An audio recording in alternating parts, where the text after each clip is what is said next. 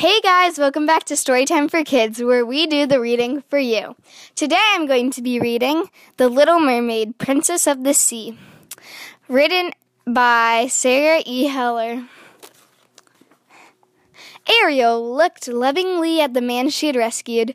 Although her father forbade her to swim to the surface, the adventurous mermaid couldn't help her desire to be a part of the human world.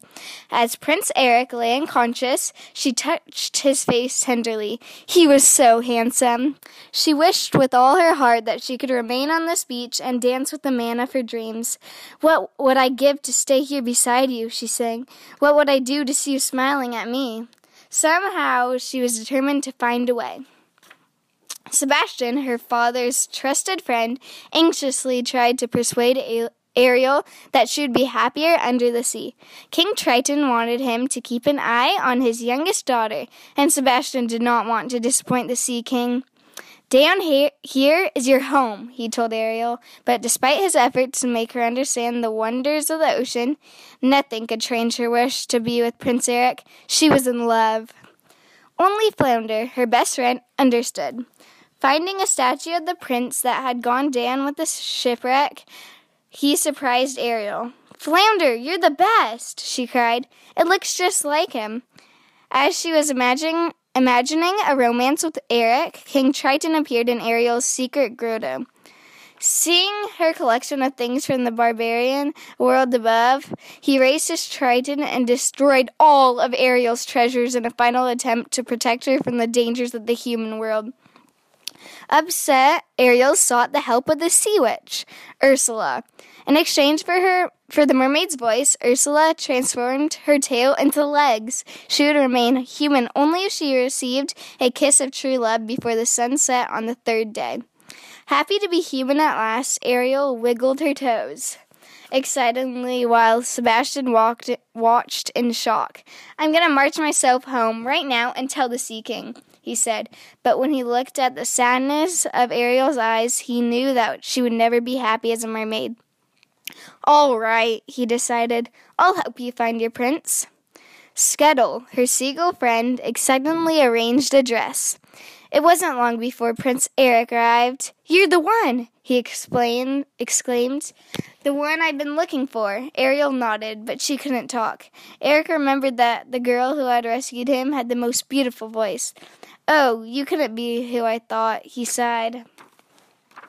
Still, he helped her to the castle, and when they ate dinner together that night, Ariel made him laugh for the first time in weeks. The next day, he took her on a tour of his kingdom. Enchanted by her enthusiasm for everything from horses to puppet shows, she pulled him eagerly into a dance, and she was thrilled when he let her take the reins on the ride back to the castle. Impressed and surprised by her fun-loving nature, Eric thoroughly enjoyed his new guest.